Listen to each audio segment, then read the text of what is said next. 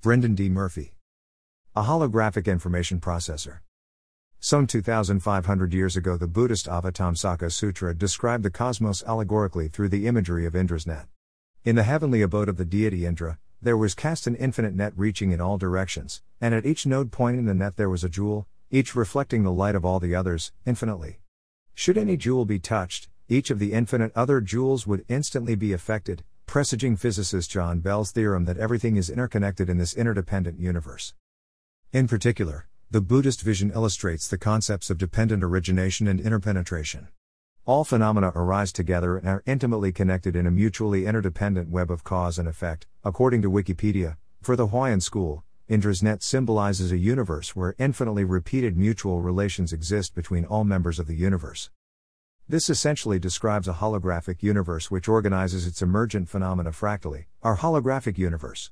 In the Tao of Physics, Fritjof Capra explains the relevance of Indra's net to particle physics, stating that particles are dynamically composed of one another in a self-consistent way, and in that sense can be said to contain one another. This is a principle of the hologram, that each part contains within it the information that codes for the whole. In other words, all information fundamentally exists non-locally, infinitely reflected in all the facets of existence. So, what is a hologram? A hologram is a 3D image you can observe from different angles, produced when a single laser light is split into two separate beams. The first beam is bounced off the object to be photographed. Then the second beam is allowed to collide with the reflected light of the first on photographic emulsion, film. When this happens, the two beams create an interference pattern that is recorded on the film, an image that looks nothing at all like the object photographed, and somewhat resembling the concentric rings that form when a handful of pebbles is tossed into a pond. But as soon as another laser beam, or in some instances just a bright light source, is shined through the film, a three-dimensional image of the original object reappears. What's more, if the image is, for example, cut down the middle, or even divided into dozens of fragments, each section will contain not a particular section of the object, but the whole thing, albeit at a lower resolution. The information is essentially distributed non-locally throughout the holographic film. Sound familiar? The hologram's ability to store and process massive amounts of data is essentially due to the properties of light, which, incidentally, the body's own DNA and cellular systems all use to communicate throughout our physical organism. Scientist and author David Urth considers the photon itself to be localized information in its purest form. In 1997, a young physicist named Juan Maldacena used M-theory and brains, D-brains to be exact, to suggest that the entirety of the manifest world could be a holographic projection of information embodied in its boundary. Remarkably, using the information content from only two dimensions in space, we can create a hologram depicting all three dimensions. The number of pixels the hologram comprises is proportional only to the area of the region being described, not the volume, which suggests that how far away the supposed boundary of our universe is unimportant in projecting our reality. The assertion that the multiverse is created by holographically organized information is increasingly being supported at all known levels of existence.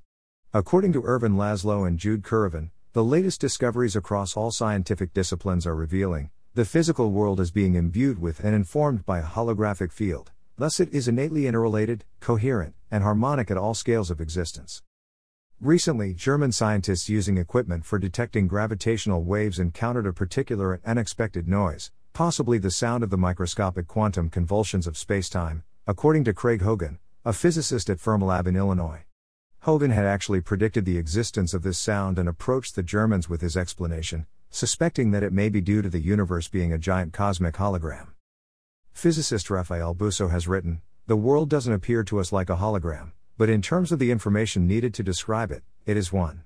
The amazing thing is that the holographic principle works for all areas in all spacetimes. Further proving this applies to all scales, quantum in this case, researchers at IBM created a holographic projection in a carefully arranged assembly of several dozen cobalt atoms 20 nanometers in diameter. When they inserted a magnetic cobalt atom into the ellipse and bombarded it with electrons at one focal point of the ellipse, a fully configured ghostly image of the atom appeared at the other focus of the ellipse.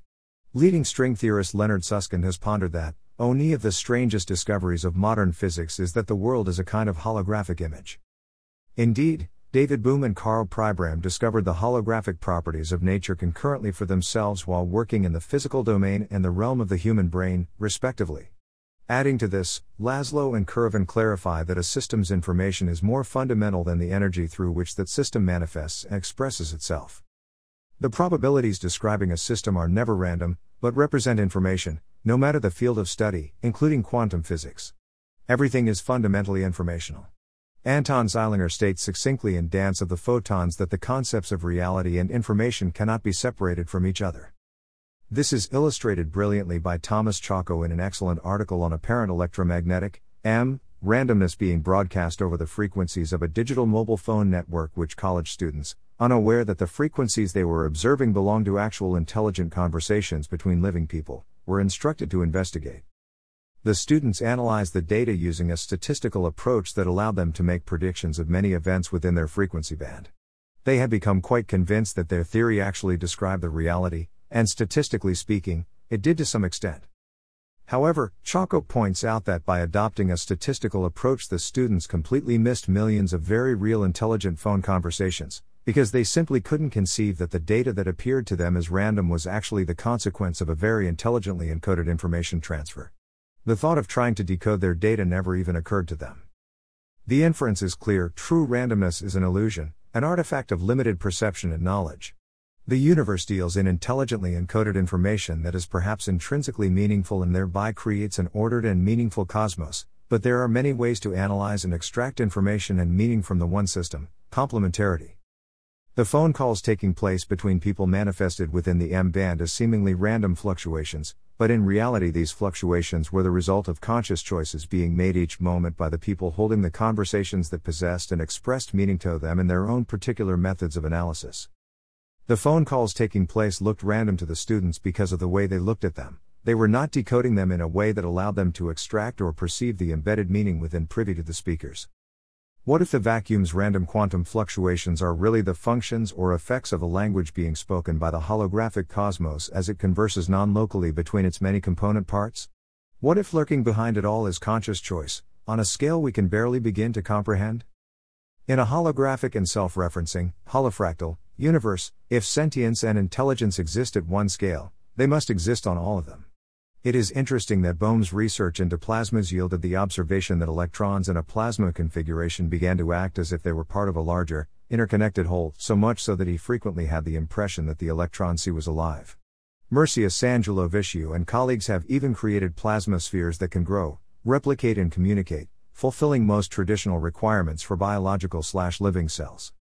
Scaling things up, single-celled slime molds demonstrate the ability to memorize and anticipate repeated events, a team of Japanese researchers reported in January 2008. The study clearly shows a primitive version of brain function in an organism with no brain at all. In the late 19th century, over 110 years ago, Szynkowski observed the feeding activities of the amoeba Colpodella pugnax and found them so poignantly indicative of intelligence that he remarked that one is almost inclined to see in them consciously acting beings.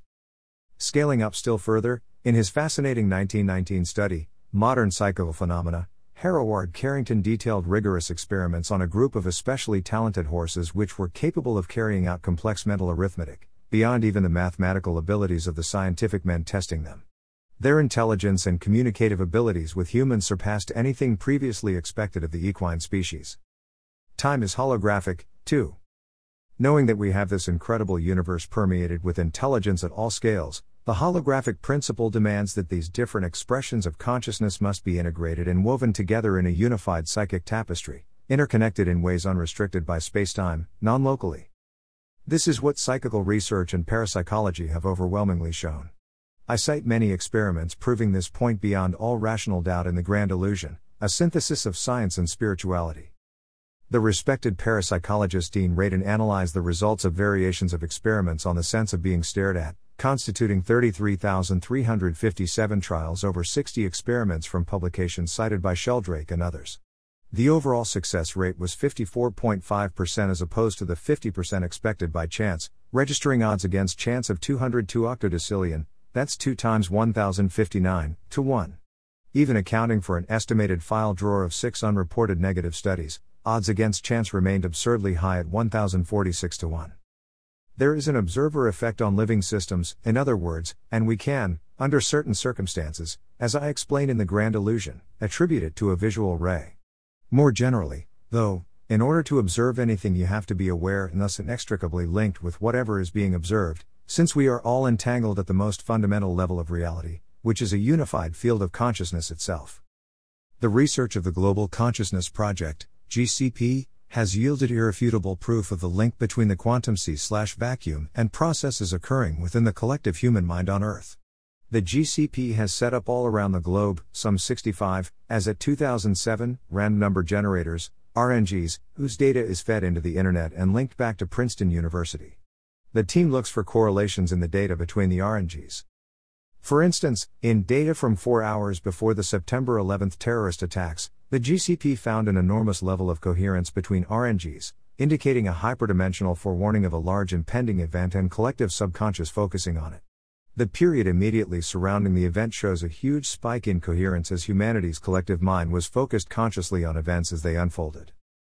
The same results occurred before the Asian tsunami of 2004 and during the funeral service of Princess Diana, whose death occurred under highly suspicious circumstances. The September 11 RNG's deviations from chance represented the largest such deviations for the whole year of 2001. Though there are many other sources substantiating the notion, the GCP alone has effectively proven that 1. Consciousness is a real something, 2. It is hyperdimensional, in the sense that it can see into, because it exists in, the near future, as well as the present, and 3. Collective consciousness focused in harmony, resonance, can affect quantum events, strongly suggesting that consciousness is itself more fundamental than any form of energy/matter in so-called spacetime. As I demonstrate in The Grand Illusion and its forthcoming sequel, consciousness appears to be synonymous with the non-electromagnetic, spiraling torsion forces of the universal ether/vacuum, which Western science largely pretends don't exist. It is this energy that appears to be responsible for virtually all mind-matter interactions documented in the annals of psi research and quantum non-locality in general. It is not unreasonable to think of torsion as consciousness in action. Anything that spins, as all atoms do, generates torsion waves, and any organism or structure made of multiple atoms generates its own aggregate torsion field. In fact, virtually every process imaginable generates torsion waves which remain embedded as informational fields in the vacuum/ether/fabric of space. A tornado-like vortex, for instance, can be thought of as a static torsion field. Some researchers use the terms scalar and torsion interchangeably. See The Grand Illusion for much more information on this fascinating area of research. It is interesting to note, as Lynn McTaggart does, that if you simply reverse presentiment and/or precognition and call it backward influence, so that all future mental activity influences the present, you maintain the same model and results as seen in various retrocausation studies and in the GCP's research. All precognition might be evidence of backward-acting influence. All future decisions may always influence the past through the temporally non-local process of morphic resonance. This can be adapted to fit the torsion picture, which reveals that, since past, present and future are nested together in the now, there really can be no ordinary linear causality to start with. Using the late systems theorist Dewey Larson's reciprocal model, we can quite effectively account for such phenomena, and we have the late Russian astrophysicist Nikolai Kozyrev's experiments to further support the idea, since he and others who replicated his work were able to measure a force, the flow of time/torsion, emanating from the future positions of stars. This implies that the future is in some sense present here with us in 3D reality because hyperdimensional torsion fields are transtemporally present. Thus, time has 3 dimensions, or operates 3-dimensionally, it is not a one-dimensional river flowing towards an imagined future. Co-opting Larson's ideas, we might speculate that presentiment research has perhaps indirectly shown that the astral aspect of the psyche is responding to a stimulus that, to it, as a torsion field, occupies the present, but which has yet to unfold linearly in our explicate order experience of reality. In August 1958, test officials at Eglin Air Force Base in Florida were conducting experiments with a supersensitive infrared camera, to see if they could photograph events after they had occurred. Infrared cameras are sensitive to even minute heat rays emitted by objects. The camera they had devised was so refined it could detect differences in thousandths of a degree. With it they took a picture of the base parking lot, which was empty at the time. But when the film was developed, it clearly showed cars that had been parked in the lot several hours before but that were not there when the picture was taken. The report of this experiment was carried by the Associated Press in an account published in the Miami Herald. Because the infrared camera was classified, the Air Force refused to say how far back in time the camera was able to go, nor were any of the pictures released to the press. Does the past still exist right now in the infrared frequencies of the M spectrum? Relativistic physics says the past still exists in the space we occupy, as does occult doctrine, while it is known that informational torsion fields can linger virtually indefinitely, coupling with M energies which then leave a detectable imprint of the past in space. Vladimir Poponin and Peter Guryev's experiments on the DNA phantom, elaborated on in The Grand Illusion, speak directly to this concept. Evidently, the infrared zone is a magic window through which we can view, to a limited extent at least, the Akashic record. Going one step further was English inventor Harry Oldfield's technology. Working in a cemetery with his PIP, polycontrast interference photography, imaging system, which detects the light that interacts with subtle energy fields, such as human auras, Oldfield captured not only discarnate presences, but the presence of a mausoleum and stone monument in the background. These structures were of particular interest because they were no longer standing. They belonged to an earlier century, probably some 200 years prior, around the time of the Napoleonic Wars, according to a cemetery employee. Apparently, the past is always present as static torsion fields coupled with electromagnetically detectable light, just outside our normal perceptual range. For me, this research lays waste to the notion of time as a one-dimensional linear flow in which each present moment fades into oblivion as it becomes the past, and it offers strong support for the notion that the Akashic records of the past can be perceived consciously and read by sensitives with the necessary faculties. Effectively, this research appears to prove Larson's theory that time is three-dimensional, one dimension of time for each of space. Moreover, such material also supports the holofractal universe concept, since we can see now that the ever-present past is always nested within the now, meaning that time is indeed holographic, whole in every part, and unfolds in a fractal, self-referencing manner. Copyright Brendan D. Murphy. All rights reserved. Brendan D. Murphy is an Australian researcher, speaker, musician and author of the groundbreaking work, The Grand Illusion, a synthesis of science and spirituality. Brendan is also a certified Level I facilitator of the regenetics method of DNA activation, as well as a Psych-K and personal transformation facilitator, and has received formal EFT training. Check out The Grand Illusion at www.brendanmurphy.net.